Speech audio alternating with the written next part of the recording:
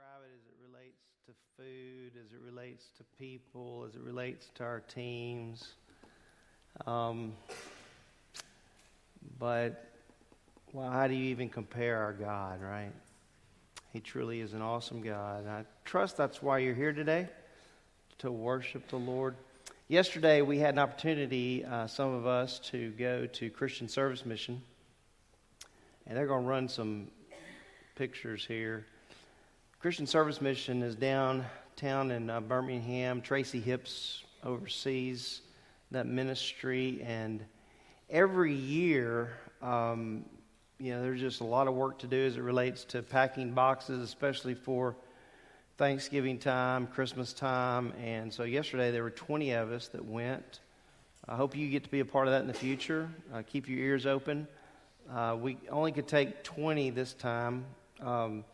Sometimes they have a need for 40 or so, just keep your ears open.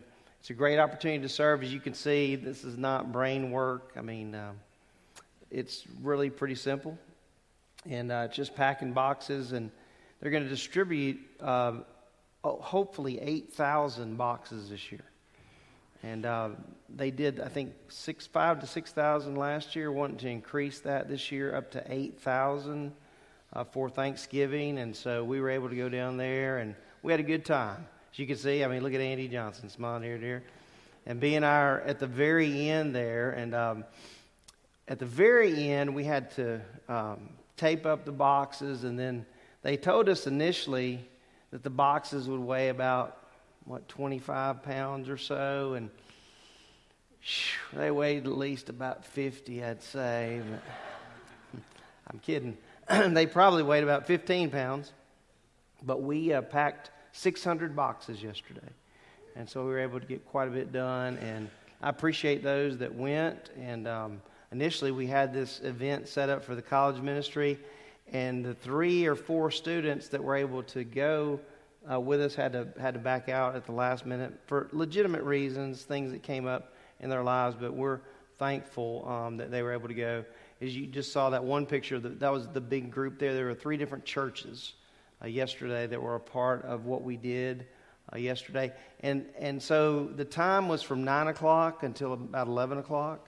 And so it's they said honor college football. That's what they said. We want to give you opportunity to go back and tailgate and root for your team. And so from 9 in the morning to 11 in the morning, that's what we did. And then we were able to come back. As you could see, the line was moving steady. And until it got to a couple of people, I won't mention Robbie or Cindy's name, but it just got to a point where it was like, I remember Brian said, "Who is holding the line up?" And you look down and it's like, well, there they are. But we had a great time of fellowship.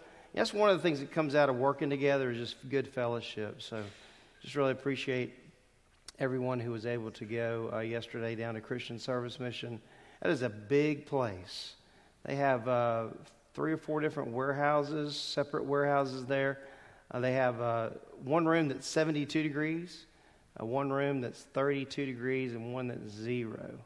And so we didn't work in the 72, the 32, or the 0. We worked in like the 85 to 90. So we had a great time, and I just appreciate it, like I said, all you guys supporting that. And you keep your ears open as I communicate with Tracy. There'll be other opportunities for each of you that want to participate in this ministry. It's what I call an ongoing relationship with what the Lord's put in front of us. So I wanted to have the children come forward this morning. I wanted to have a little bit of time with you guys. So if y'all could just come right here and sit in front. I just want to talk to you for a minute. I think it's been a little while since I've done this with the Lord's Supper. But if you guys, can come up here. If you feel like a child and you want to come up and sit down, that's fine too. Y'all have a seat. Don't they look good? Aren't this a good-looking group of kids? Man. What can we get y'all to do? Y'all like to work? No. Okay. Yeah. Hey, you heard it, Brian? He said yes. All right. Well, it's good to see y'all this morning. And I wanted to just talk to you for a minute. First of all, I wanted to say good morning to you. And I hope you're having a good morning. Do y'all eat breakfast? Y'all eat breakfast on Sunday mornings? Yeah, I don't do that, but it's okay. I'm glad you get to do that. This morning I wanted to talk to you guys about what we're going to do later on as adults. And you see this table that's right here, okay? And on this table we have loaves of bread, and then inside those containers we have cups, and the cups have juice in them. And does anybody know why we have bread on this table and juice? Yes, ma'am.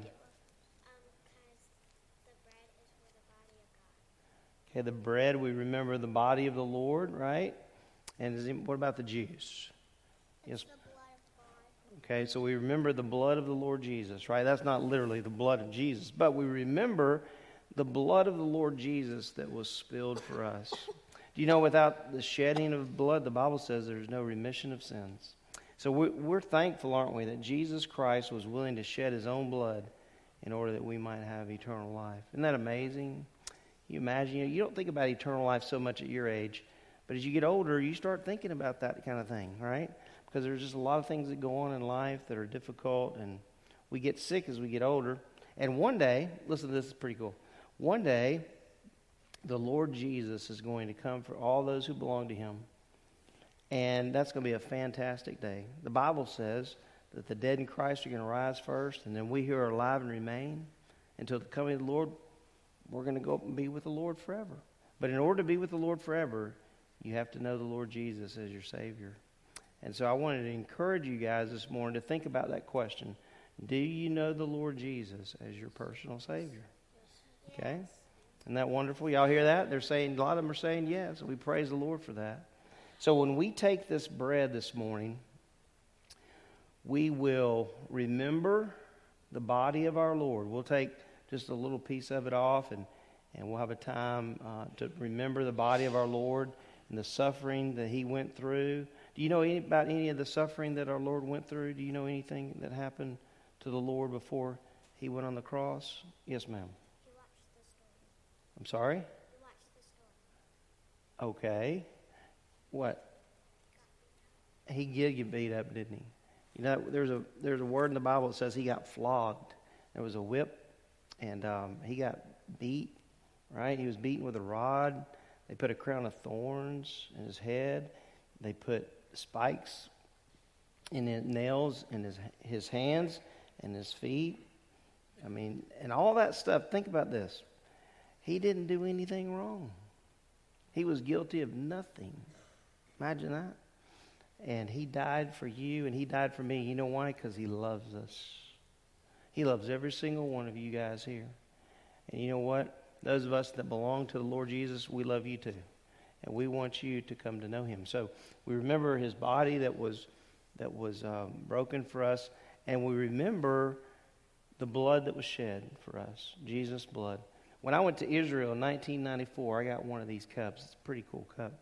And it just is a reminder. I put it on my desk, and it's a reminder to me of the shed blood of my Lord and my Savior, Jesus Christ. So the next time you talk to your parents about this, you'll have a little bit better understanding. So when we take the bread, we remember the body of the Lord.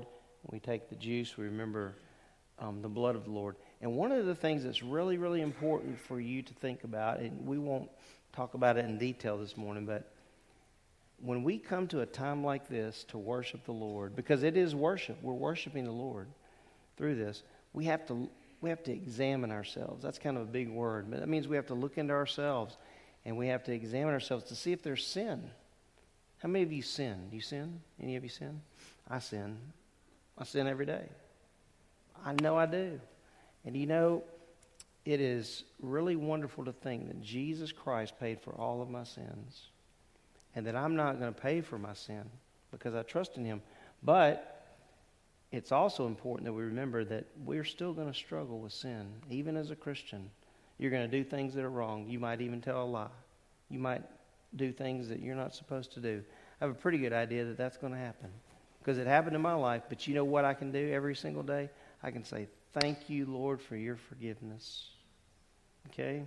That's really, really important to think about. Well, I want to tell you something before we pray. I want to tell you I love all of you.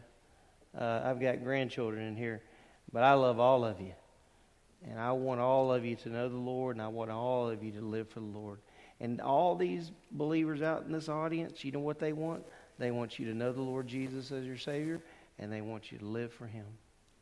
Because you know what? As we get older, we come to realize, because I'm looking out here, and there's some that are older. And you know what? You come to realize that there's just not a whole lot in this world to live for. But you know what? We can live for the Lord Jesus. All right? Thank y'all for paying attention. Y'all are a very good audience. All right? Let's pray, and then I'll let you go back to your seats. Father, I want to thank you so much this morning for these children. Father, I thank you for your Son, Jesus Christ, and for the willingness of the Lord Jesus to come to this earth and to take on the sins of the whole world, is what the Bible tells us. And I'm thankful that you died for my sins. I'm thankful you died for the sins of everyone in this room, including these wonderful children. And I pray, Father, that if any of these children do not know the Lord Jesus as their Savior, that even today they could come to recognize through your Spirit's conviction that they are indeed sinners, but that you took care of that problem, Lord, on the cross at Calvary and dying for our sins. I pray that these students could come to understand that and come to understand the forgiveness that's available in the Lord Jesus Christ. And I pray that all of us in this room that know you will be good witnesses to these children and to all others that we come in contact with that do not have a relationship with you through the Lord Jesus. And so, Father, we just pray that this morning, in all that we do and all that we say, we would honor you in Jesus' name. Amen. Thank you, guys. Y'all can go be seated.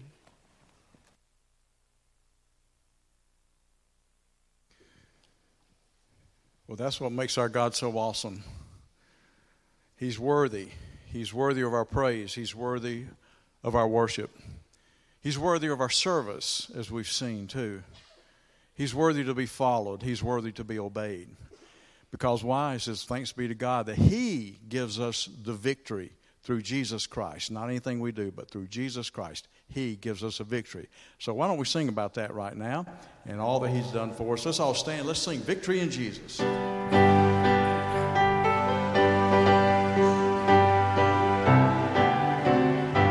out.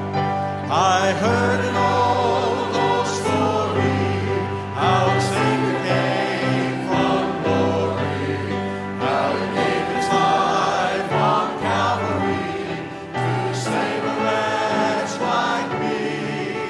I heard about His groaning, of His precious blood.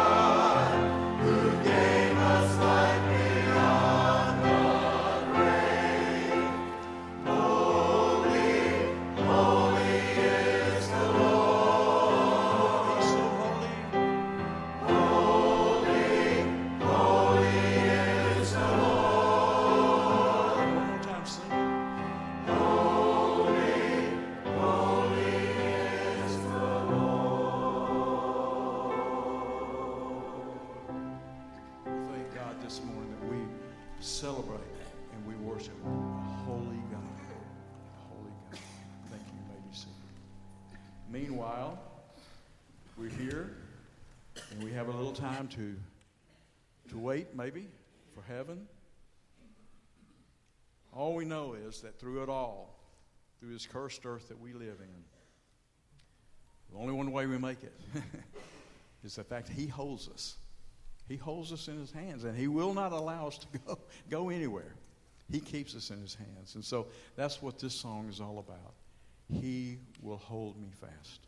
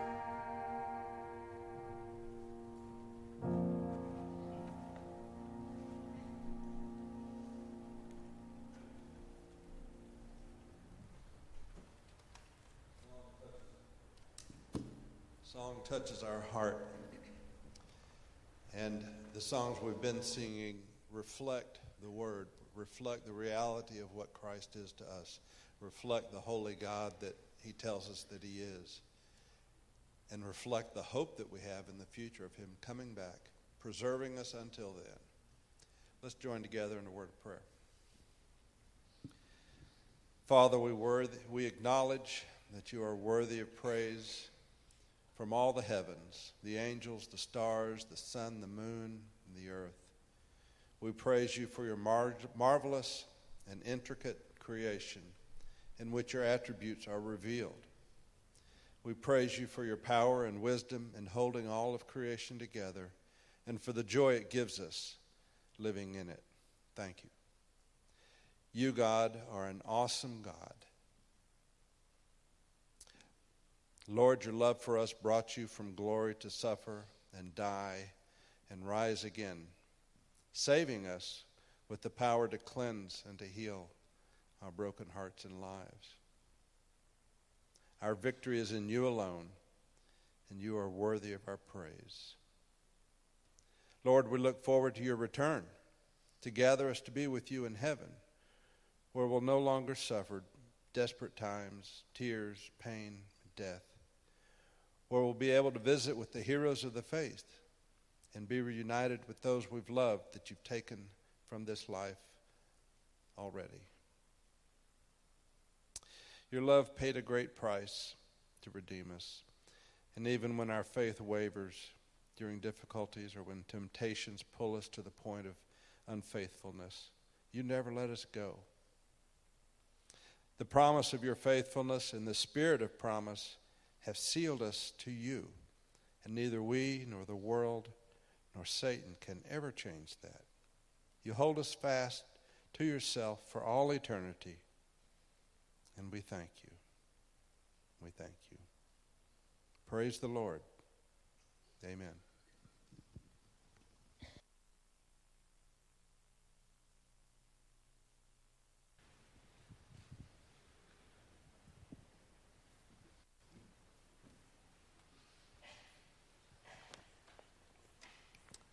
You ever forgotten your wife's birthday and lived to talk about it? Or have you forgotten your anniversary? Has that ever happened to you? Or, yeah, and lived to tell about it? If you're in here and you forgot your anniversary, that's a miracle in and of itself. The title of the message this morning is The Forgotten Men. The word forget is used a lot in our culture. Children use it when they go to school and the teacher asks for their homework assignment. Oh, I forgot it. It happens in the home where a father or mother give a task to a child and they come back 30 minutes to an hour later and the child says, oh, I forgot to do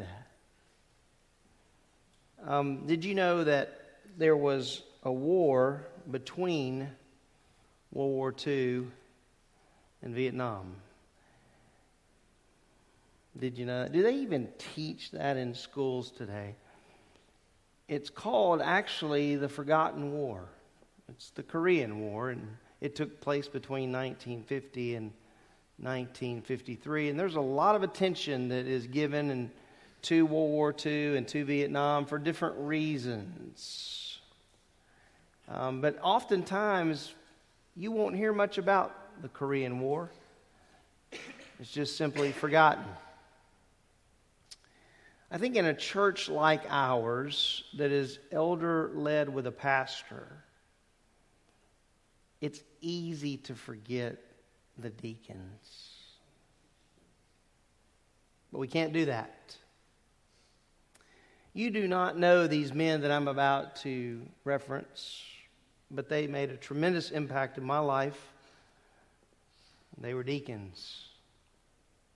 Tim Crosby, he was a math teacher. He was an excellent math teacher. He was an analyzer. That man analyzed everything under the sun. He was a very discerning man. He was the man that asked me my first question when I went up to interview in New York. I'll never forget it because he said, "Thad, what is your understanding of church discipline as it relates to Matthew 18? And he didn't have a smile on his face when he asked the question. But he was a faithful servant of the Lord. and is a faithful servant of the Lord. Do you know his wife and him, after they taught in the New York school system to the point of retirement, said, Lord, we'll go wherever and whatever you want us to do, we'll do it. And they went on the mission field for a period of time. Just a regular guy. I never saw Tim without a smile on his face. Bill Wyckoff. He lived right around the corner from us in New York.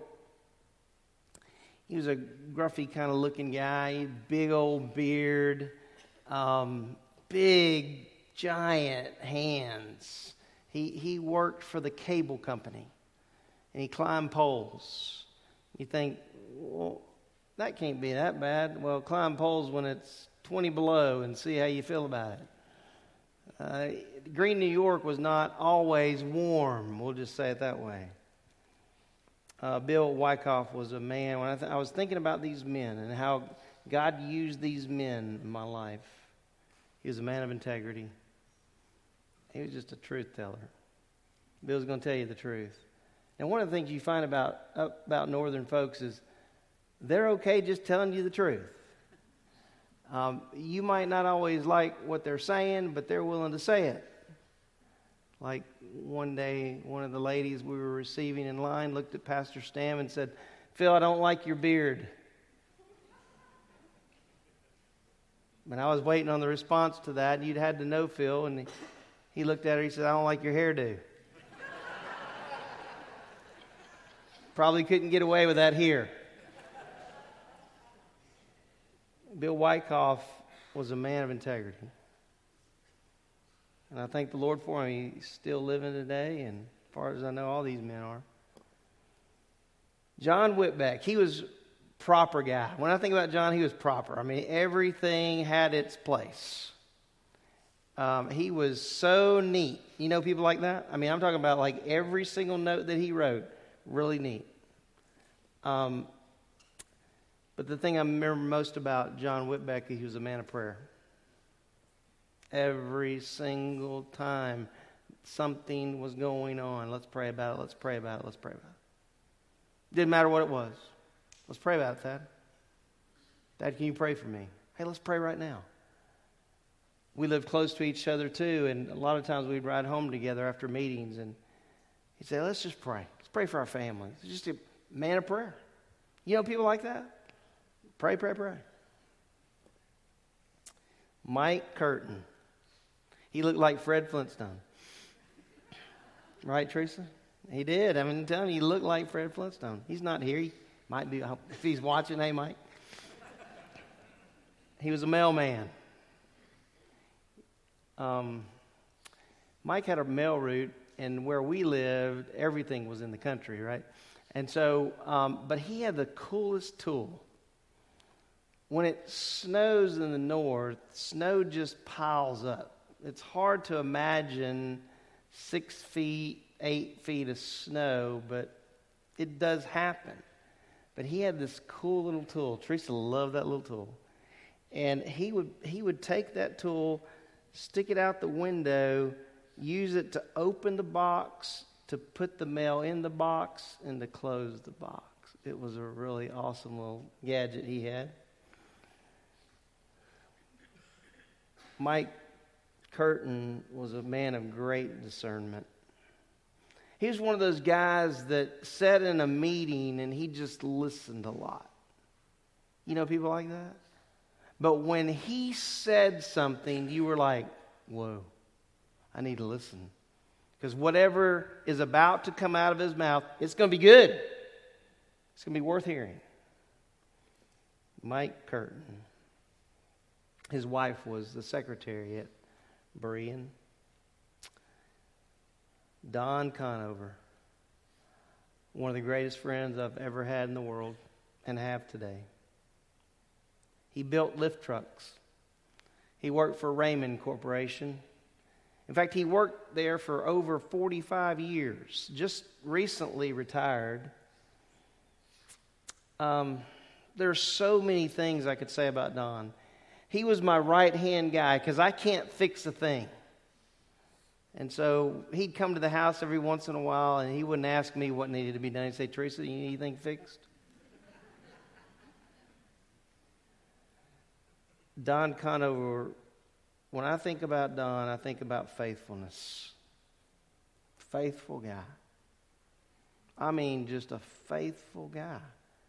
Quiet, unassuming, but faithful. You know people like that? Just living the Christian life. And it doesn't look like he's ever growing weary. You know people like that? And it's like, wow. Frank Canarella called him the Italian stallion. He was Italian. He looked like an Italian. Loved spaghetti, loved pizza. And in Green, New York, the town was about 5,000 people. The village itself, about 2,500 people. And of the 18 restaurants in the town, probably 15 of them were Italian restaurants.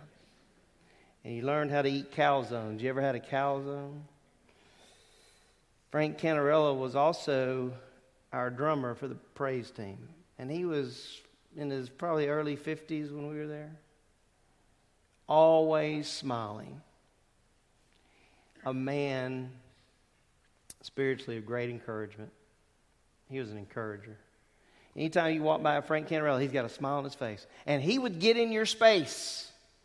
Whether you wanted him to be in your space or not, he's in it. And he'd say, "Good morning. How are you?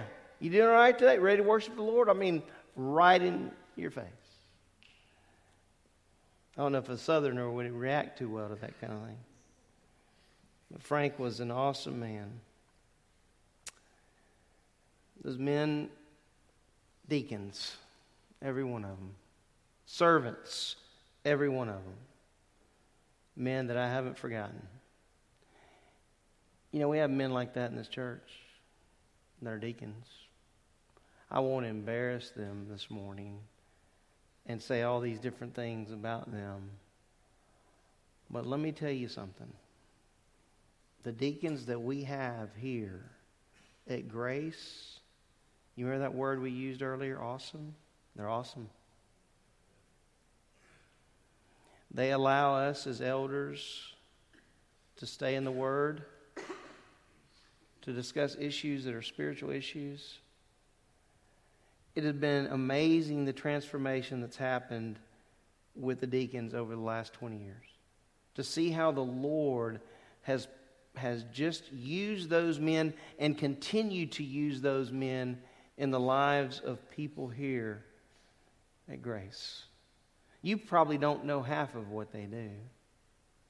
They're always around here. Can I tell you that? They're always around here. They're always doing something. You don't think those cobwebs just disappear from underneath the awning out front, do you? They do things that I tell my staff all the time. These guys are incredible. They just serve and they don't complain. They're amazing men. I love them. One of the things that the Lord just gave me last week on Sunday was a gift. He gave me a gift through one of the deacons. He came up to me after church and he said, "You know, Thad, I wish the people could see us in our meetings when the deacons are present." And he went on to say why. He said, "You know, we have time together in the Word. We're praying for the body of Christ." And I'm like, that's right. That's what we do. But that's unbeknownst to you because you don't attend the meetings on Thursdays. You're not there. But I can tell you this. When I started pastoring the church back in 2001, I had many visions for this church. Many things that I wanted to see. One of them was having elders preach. You know what we do? We have elders preach. Aren't they fantastic? They're excellent Bible teachers. We're so blessed to have them. I always believed that it was healthy for a church to have spiritual men who were elders to stand behind the pulpit and the pastor sit down and the pastor learn. Call me crazy. I am crazy. I believe that the apostles that were charged by the Lord Jesus wasn't just one, there were several. And I enjoy when those men stand up here. I'm not always here when they're standing up here, but I enjoy listening to those men preach. One of the other visions I had was to have a deacon board that was functioning and healthy and ministering to people beyond a Sunday morning. That's happening. It's happening better than it was back in 2001. And I'm thankful for that. So there's a lot of things that go on behind the scenes that you might not be familiar with. But if they've ministered to you, right, in your place, in your home, doing something for you, you're like, man, these guys, they really love the Lord and they really want to serve Him. So as I see the deacons at Grace, they allow the elders to eld. They do. And that's no small thing. Because you know what? A lot of times people think about deacons, they think about light bulbs and air conditionings and all that kind of stuff. And that's part of it. And that part of it releases us as elders from having to discuss those kinds of things. Because I want there to be light bulbs and I like the air conditioning, but part of me doesn't care at all, just as long as it happens. But without those men coming alongside the elders here at Grace, listen to me, we're not the same church. We're not. They're not the same meetings.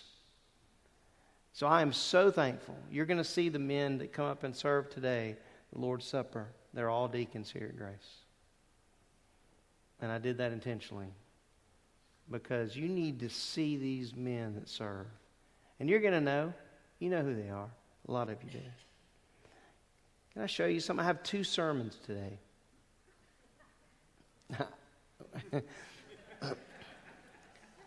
But they're both short, so that works out all right. I want you to take your Bibles and go to 1 Timothy chapter 3. We're concluding our series today on leadership in the body. By the way, let me say this while it's on my mind. You may be out there thinking, okay, elders, deacons, so what? What's what God wants? Number one. But it may be what the Lord calls you to one day.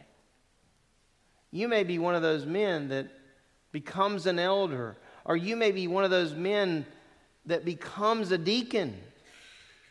And you're sitting here right now and you're 16 years old. You're like, I'm never going to do that. You might. You know who's in charge? Not you. And the sooner you come to understand that, the better. That's just a separate issue. But it's connecting. Because I can tell you, when I was sitting in my church at Lake Charles Bible Church when I was a teenager, I didn't envision any of the things that have happened in my life. But the Lord, He's an awesome God, isn't He?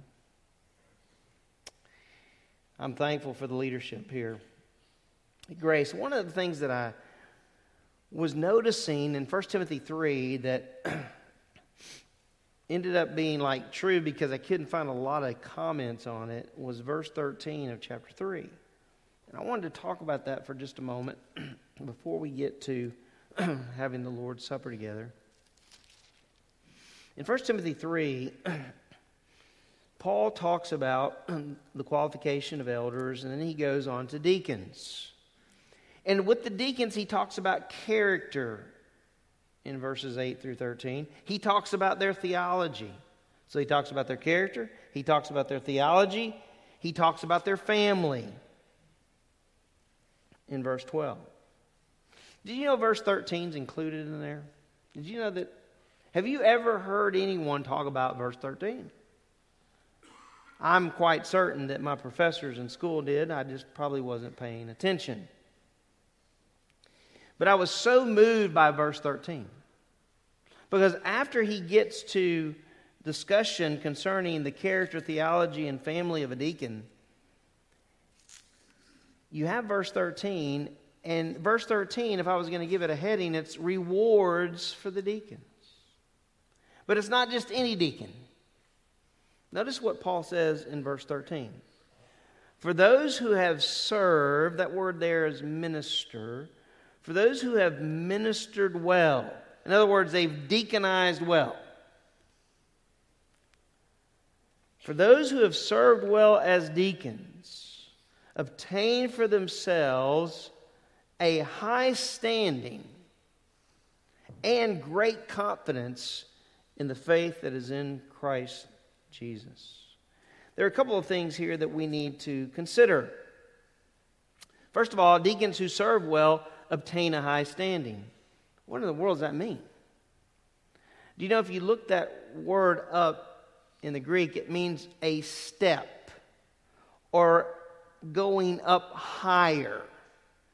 So for those who've served well as deacons, they go up higher. They take a step up. Now, there's a couple of different interpretations with that particular statement. There are some that believe that when he talks about taking a step, Paul is talking about advancing in office. In other words, they go from being a deacon to being potentially an elder. I don't personally believe in context you could prove that. I don't think that's what Paul's talking about either. But it does make sense, the second option, that for those who have served well as deacons, that they advance in influence. That's the idea, that they advance in influence among the people that they serve. I was like, that makes a whole lot of sense. Right? How many of you know who the deacons are here at Grace? But there's a few that know. You're going to see some of them here this morning. Well, that's one thing that Paul mentions. He says, a deacon who serves well obtains a high standing. So it's either he advances in office or he advances in his influence. I believe contextually he's talking about advancing in influence, and I'll explain that in just a moment because I think we have examples in the Bible. Then notice he says, secondly, for those who have served well as deacons obtain for themselves a high standing, and what does it say? Great confidence in the faith that is in Christ Jesus. So from those who serve well, they obtain a greater influence. And from those who serve well, their confidence or their faith is more bold. And I believe here he's talking about their daily faith. That they have a great confidence in the faith. They have a boldness like they have not had before. That's what the word confidence there means, a boldness. And that boldness in their daily faith is not something that's just internalized and they just have that, but it's something that's demonstrated that people see. Say, that, where in the world do you get that from? Well, first of all, the word confidence and then the word faith.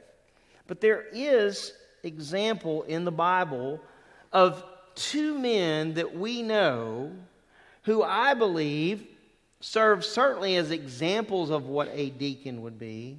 And you can see this advancement in their influence and the confidence they had. And it's right in the beginning of Acts chapter 6.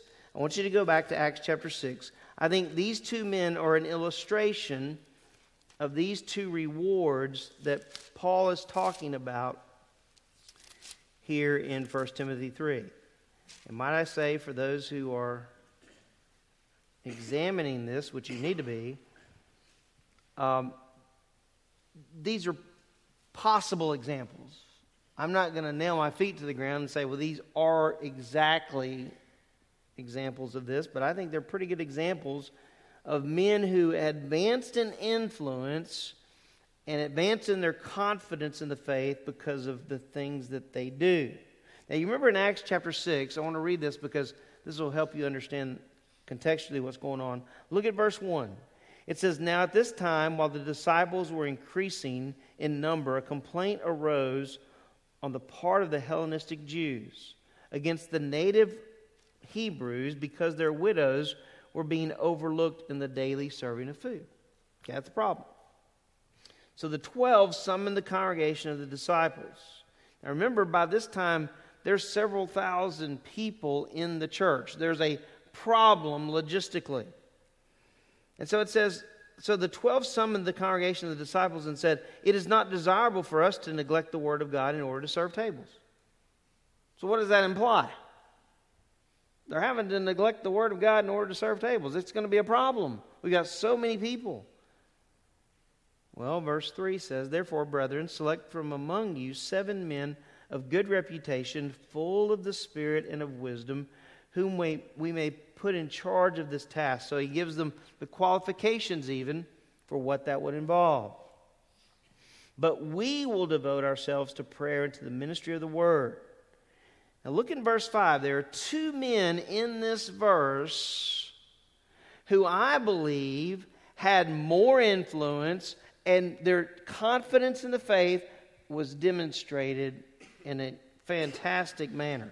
One is Stephen, you've heard of him, and one is Philip, you've heard of him. What's interesting is that as you advance in the chapter, you come to Stephen's defense in chapter 7. And Stephen defends his position before the council and before the religious leaders. And the high priest, look at chapter 7, verse 1, said, "Are these things so?" And they had falsely accused Stephen. And so Stephen is defending himself before the council. And he speaks about Abraham. And he speaks about Isaac. And he speaks about Jacob. And he speaks about Joseph. He does history. He does a history lesson. He speaks about Moses. He speaks about Joshua. He speaks about David. He speaks about Solomon. He goes through all of this history with these religious leaders, all the way up to verse 48. And notice what it says in verse 48. Right before this, he speaks about Solomon, who had built a house for the Lord. Verse 48 says, "However, the Most High does not dwell in houses made by human hands. As the prophet says, 'Heaven is my throne, and earth is the footstool of my feet.' What kind of house will you build for me, says the Lord?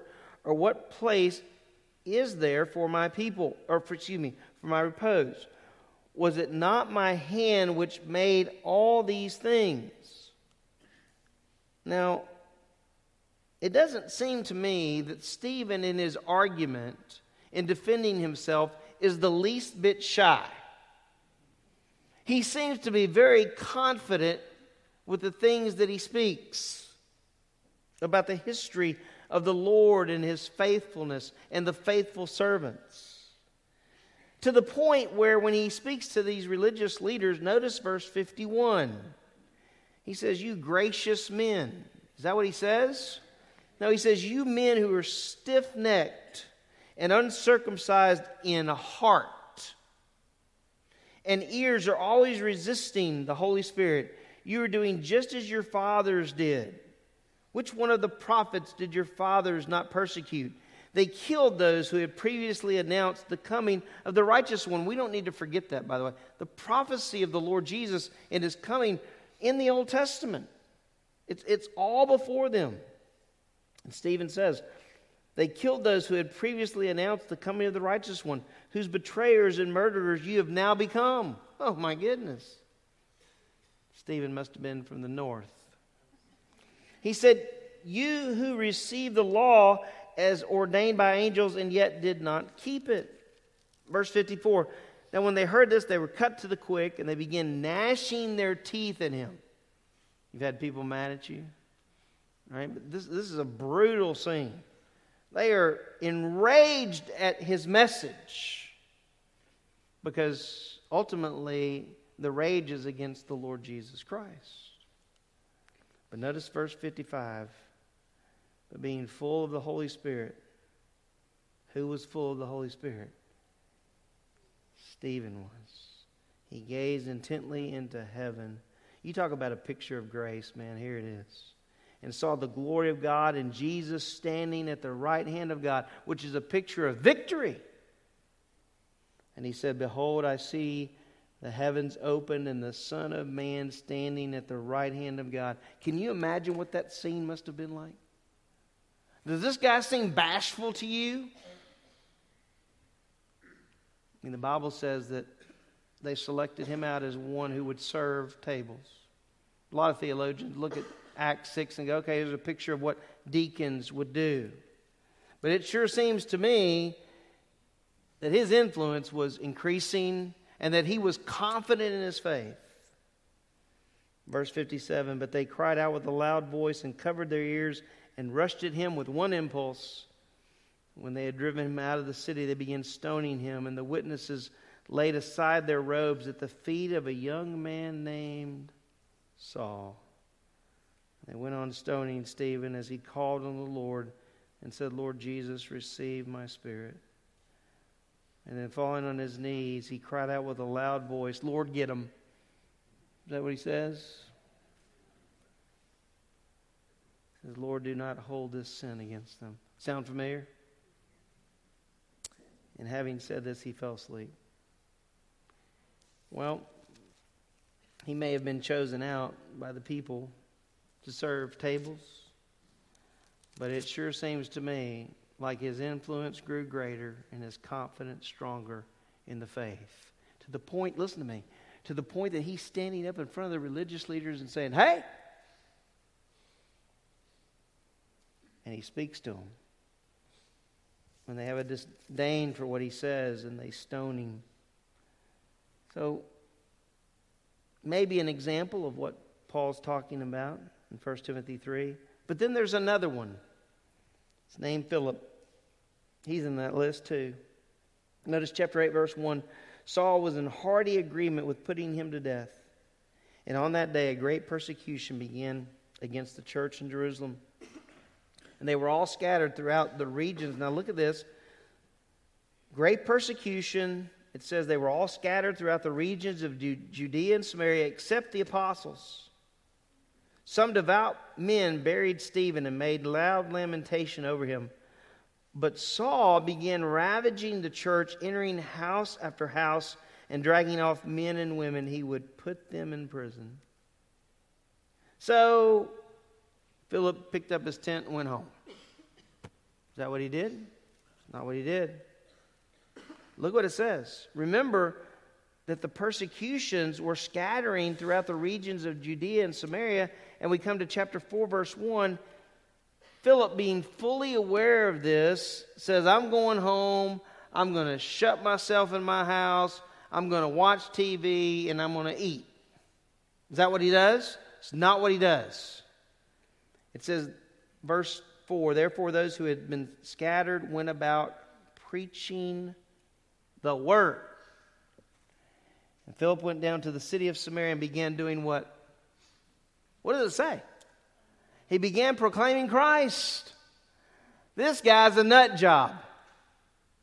Doesn't he know what's going on? I thought he was just the dude that was going to, set all this straight, these tables straight back in chapter 6. I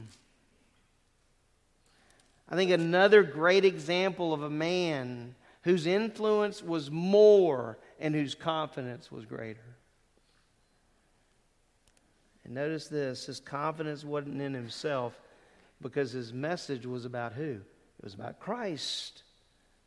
Philip went down to the city of Samaria and began proclaiming Christ to them. This is that same one later on in that chapter, and you can go through and read the middle section for yourself when you get home. But notice verse 25. It says, so when they had solemnly testified and spoken the word of the Lord, they started back to Jerusalem. They were preaching the gospel to many villages of the Samaritans. Okay? But an angel of the Lord said to Philip, get up and go south to the road that descends from Jerusalem to Gaza. This is a desert road. So he got up and he went. That's a really 1, 2, 3, 4, 5, 6 words. That'll preach in and of itself.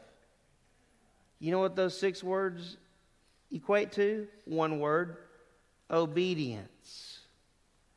And there was an Ethiopian eunuch, a court official of Candace, queen of the Ethiopians, who was in charge of all her treasure, and he had come to Jerusalem to worship.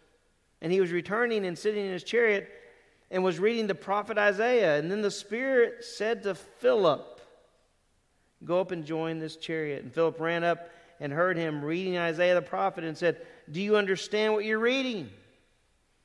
He said, "Well, how could I unless someone guides me?" And he invited Philip to come up and sit with him. Now the passage of Scripture which he was reading was this: "He was led as a sheep to slaughter, and as a lamb before its shearer is silent, so he does not open his mouth. In humiliation his judgment was taken away. Who will relate his generation?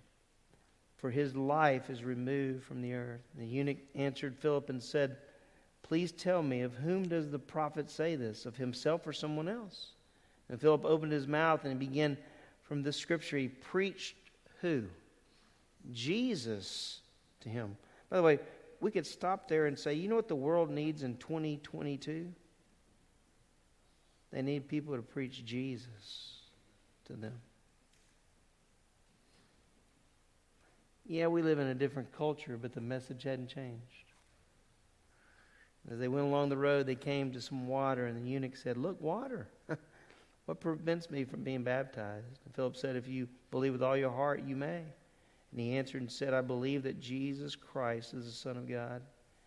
And he ordered the chariot to stop, and they both went down into the water, and Philip as well as the eunuch, and he baptized him. When they came up out of the water, the Spirit of the Lord snatched Philip away, and the eunuch no longer saw him, but did what? Went on rejoicing. You know, guys, these are no small matters. We know what's before and after, don't we? We know that the church began in Acts chapter 2. We know the involvement of the apostles. We know post chapter 8 what happens. There's Saul on the road to Damascus.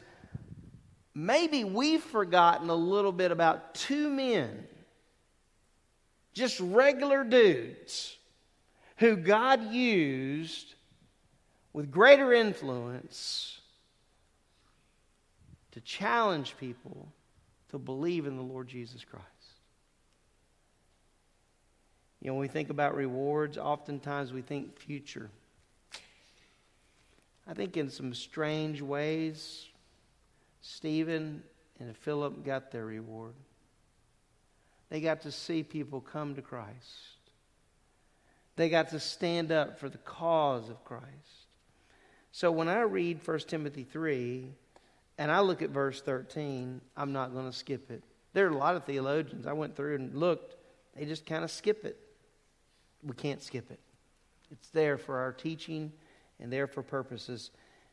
You know what? As I look at the deacons here at Grace, their influence is growing. You know why it's growing?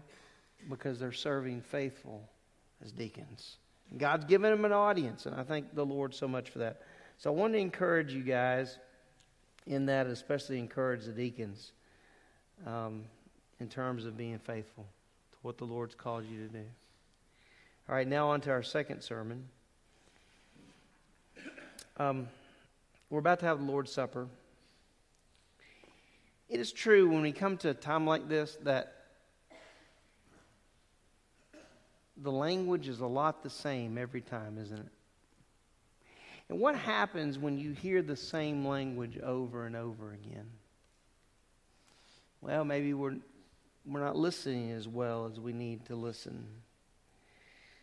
Maybe we need to pay a little more attention to what Paul says about our lives and in examining our lives. I want to ask you this question. Are we listening to the Spirit of the Lord as we examine our own lives? Because if there's one thing that I know in looking at you, and one thing you know in looking at me, we are not perfect people. We sin. It's important that we examine our own lives. It's important that we pay attention. Franklin Roosevelt got tired of smiling that big smile every time he appeared before the media and especially the heads of state. And one day he wanted to find out if anyone was listening or examining his words. As each person came up to him, he flashed the big smile and said, "I murdered my grandmother this morning." People would automatically respond with comments such as, "How lovely!" or just, "Continue with your great work, Mr. President." Nobody listened to what he was saying with the exception of one foreign diplomat. When the president said, "I murdered my grandmother this morning," the diplomat responded, "I'm sure she had it coming to her."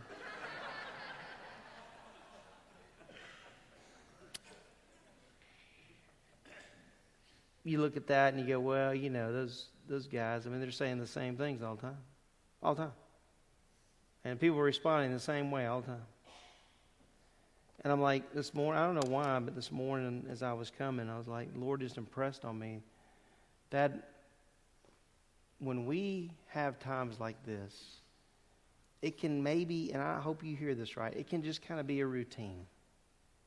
Something we do. Oh, we had the Lord's Supper today. But it needs to be truly a time of where we're listening to the Lord and examining what He's saying to us about our own lives. In 1 Corinthians chapter 11, I want to just read this to you before we begin. 1 Corinthians chapter 11, you understand the background of this text, I'm sure, because we've talked about it. But just as a reminder, the Apostle Paul is talking to this church at Corinth about remembering the Lord's death. But he begins in verse 17 about talking about their selfishness and their drunkenness at the agape feast. And the agape feast was a time, listen, where the believers came together and demonstrated that love toward one another. There's just one big problem. When the Corinthians came together, they weren't demonstrating agape love. They were getting drunk and they weren't sharing with one another. They were making a mockery of what the Lord had put together. And so Paul chastises them. And he talks to them about examining their own lives. Look at what it says in verse 28 of 1 Corinthians 11. But a man must examine himself. Do you know that that word there is a command, not a suggestion? So one of the things we need to take away from this is that what Paul is telling these Corinthian believers is not a suggestion but a command. So when we come to the table this morning, the Lord is not requesting of us that we examine ourselves. He's demanding that we examine ourselves. That probably sounds harsh in our culture, right? Nobody likes the word demand. But the Lord's demanding that of us, that we should examine ourselves. And you know what else is interesting about that word examine? Is that it's not only an imperative, but it's present tense. It means that we should continually examine ourselves. Oh, hold on. I thought we were just doing that in here, Thad. And then when we get out, we're done. No. Doesn't work that way. Imagine what it must have been like for these Corinthian listeners, right? Oh, my goodness. Because they understood the language. And they understood what was going on. And for Paul to say, hey, look, you must do this, but you must do this over and over and over and over again. There's not a moment that goes by where you don't need to be examining.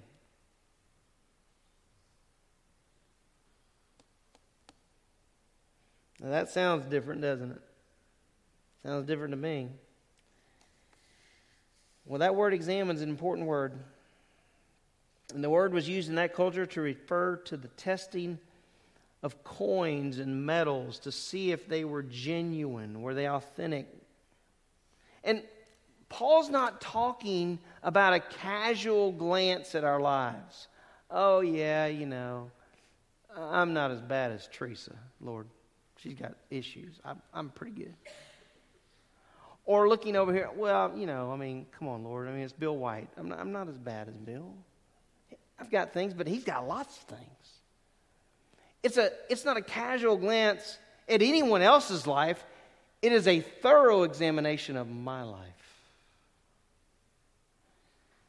Ugh, that's tough, isn't it? I'll tell you what's tough. Because when we examine ourselves, we have to look at our actions. What are we doing? What are we doing? Does it matter what we do? Say, Dad, that's a hard question. It sure is. I have to ask myself that. I had to ask myself that as I'm typing this out. What are we doing? Our actions. So we need to think in terms of our actions being pleasing to the Lord. What about our thoughts? So this is how that practically works out. You say, yeah, my actions are seen, but my thoughts, who knows all that stuff, right? Who knows my thoughts? Well, Wednesday night, I'm teaching the kids. I'm going through prophecy, Old Testament, New Testament, kind of talking about the prophecies of Jesus. And we got to a point in time where we were talking about the Lord and His omniscience. And do you know the Lord knows everything about us? I told those students that He knows our thoughts and He knows our intentions. I didn't tell them this part. But we're opened up. Maybe I did tell them this part. We're kind of like a fish. We're filleted. He sees everything in us. So how do you know that? Well, the Bible tells us. The Word of God is living and active and sharper than any two-edged sword, and piercing as far as the division of soul and spirit, of both joints and marrow, and able to judge the thoughts and intentions of the heart. Okay, well, the actions, all right, but the thoughts, tough. But that's what the word here implies. As we're examining our actions, our thoughts, and thirdly, our motives.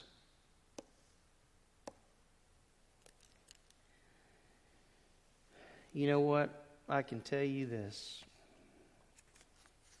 And I'm not being Eeyore, I'm just telling you the truth.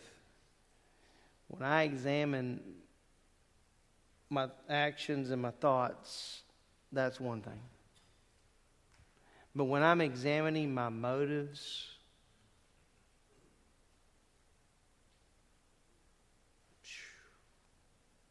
I'm just being honest in front of you, I've had a lot of failure in that. A lot of failure in that.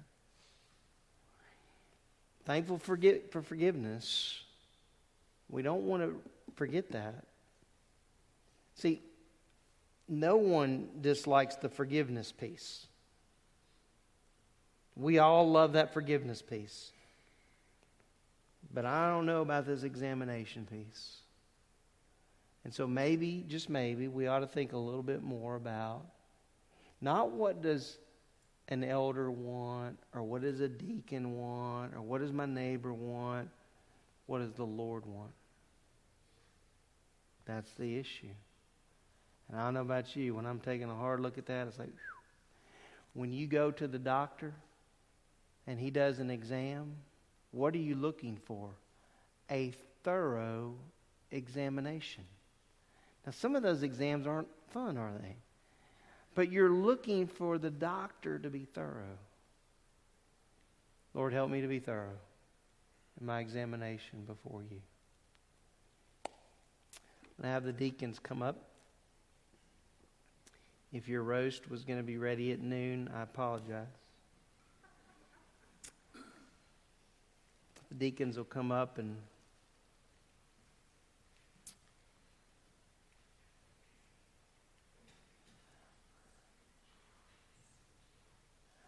aren't these great guys? Huh? Great guys. I thank the Lord so much for them.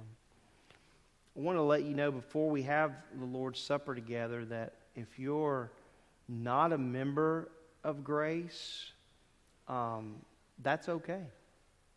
As long as you're a member of the body of Christ, that's what matters this morning. And the other requirement is for all of us that we would examine ourselves before we partake of the bread and drink of the Jews. And so I just want to encourage all of us, maybe for the next minute or two, just to have a time of silence before the Lord. And what better time to confess than now?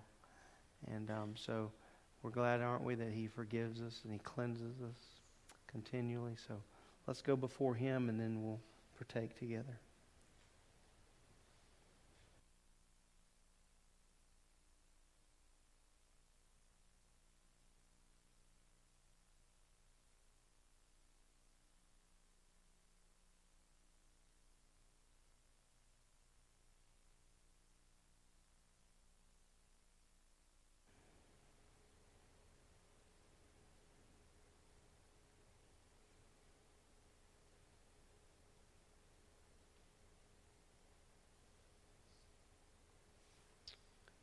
I'm going to have Barry Hearn pray for the bread for us this morning. Barry, do you do that? Father, we do just come to you now, Lord, with broken hearts. Lord, for what you've done for us, even though we didn't deserve it. Father, we just pray we live our lives for you and share that message with everyone we come in contact. And just thank you for the bread, which represents your body and your sacrifice for us. In Jesus' name, amen.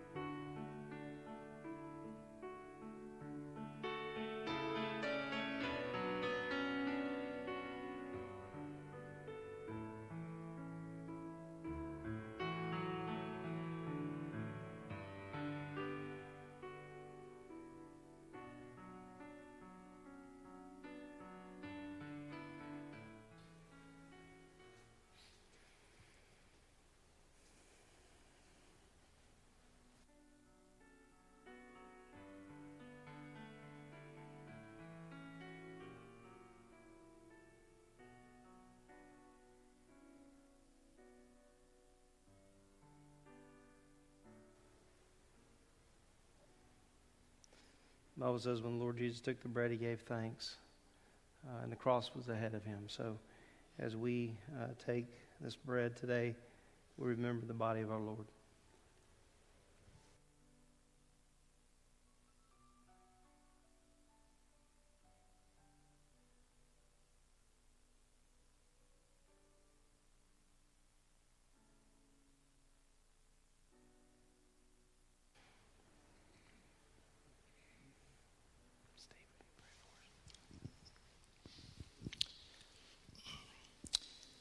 Father, we thank you for the blood of Christ our Savior. We thank you for his willingness to suffer spiritual death, to be separated from you for those 3 hours on the cross in order to pay our penalty, in order to satisfy your justice.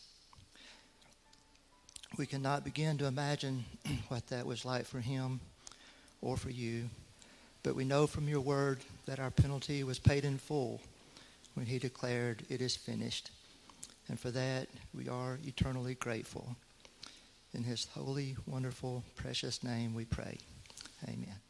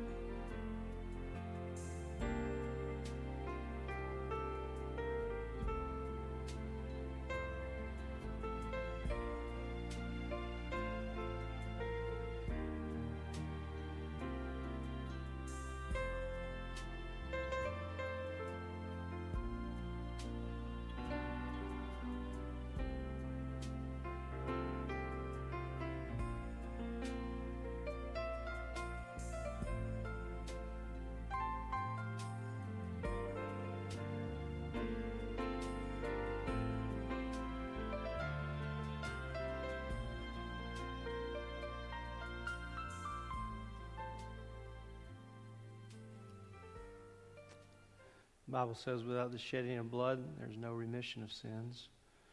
And I just had a thought that, I've seen my blood a few times. But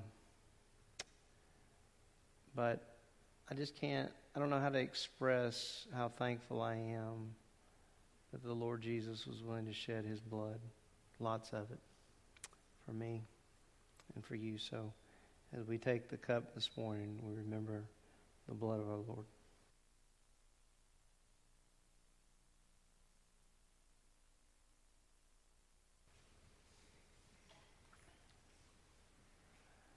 You know what we won't have to worry about in heaven? Clocks.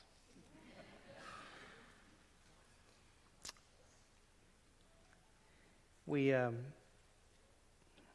thankful for the New to Grace class that we have, and people have been coming to it. And I did want to make an announcement about it. We will move the New to Grace class, which was going to be October 16th, to October 30th. And I know some are wanting to participate. So I just wanted to let you know that will be moved from October 16th to October the 30th.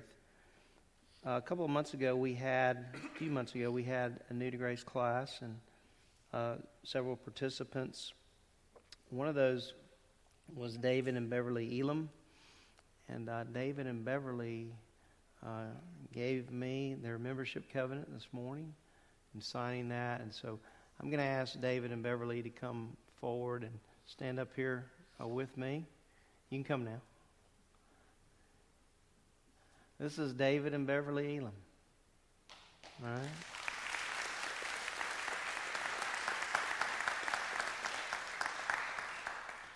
And there's some nice folks out there. So, all right. And it is a pleasure to have new family with us. Anytime we're able to announce new family, and that's what we are. We're a family. And one day we're all going to be in the presence of the Lord and as one big family. And reunited with those that have gone before us and forever in the presence of the Lord Jesus. And so this morning, David and Beverly, we just want to welcome you to Grace. We're very, very thankful that the Lord has led you guys to us. And so after I close in prayer, if you would please come up and welcome him, that'd be great. Pray for David. He's continuing to recover. He had open heart surgery not too long ago, but he looks really good. I mean, like, I was comparing, you're not supposed to do that a whole lot, but I was comparing, I was like, I look like a really old man after I got done, and look at this guy. He looks great. So we're thankful for how the Lord protected David during that time. And we continue to pray for those folks in our church.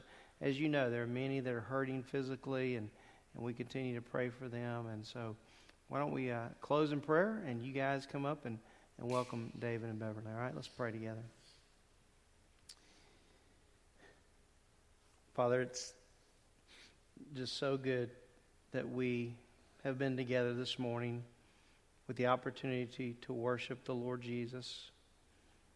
We're thankful for this special time that we've had, and I pray that as we leave here today, we'll think about the rewards of deacons who serve well, that they can actually, I believe, participate in those rewards here by your grace. And so we're thankful for the deacons that serve us well here at Grace, and we pray for their continued ministry. Father, we're thankful for the opportunity to remember this morning the death of our Lord and Savior, Jesus Christ. And we'd be remiss to say, yeah, we remember the death and we remember all that was accomplished, but we are so thankful we serve a living Savior. And so as we have opportunity to serve you more as you give us time here on earth, I pray that we'd be faithful in that service to you. And Father, I want to thank you for David and Beverly Elam, and I thank you, Lord, for their lives, their testimony. And I pray that as they join us here at Grace as part of our family, that they would feel welcomed and that we would make them feel welcome and that they would serve right alongside of us as we anticipate your coming. And so we just ask, Lord, that we would honor you today in our actions and our thoughts and our motives, that you may be given all the praise and all the glory. And it's in the name of Christ I pray all these things. Amen. You are dismissed.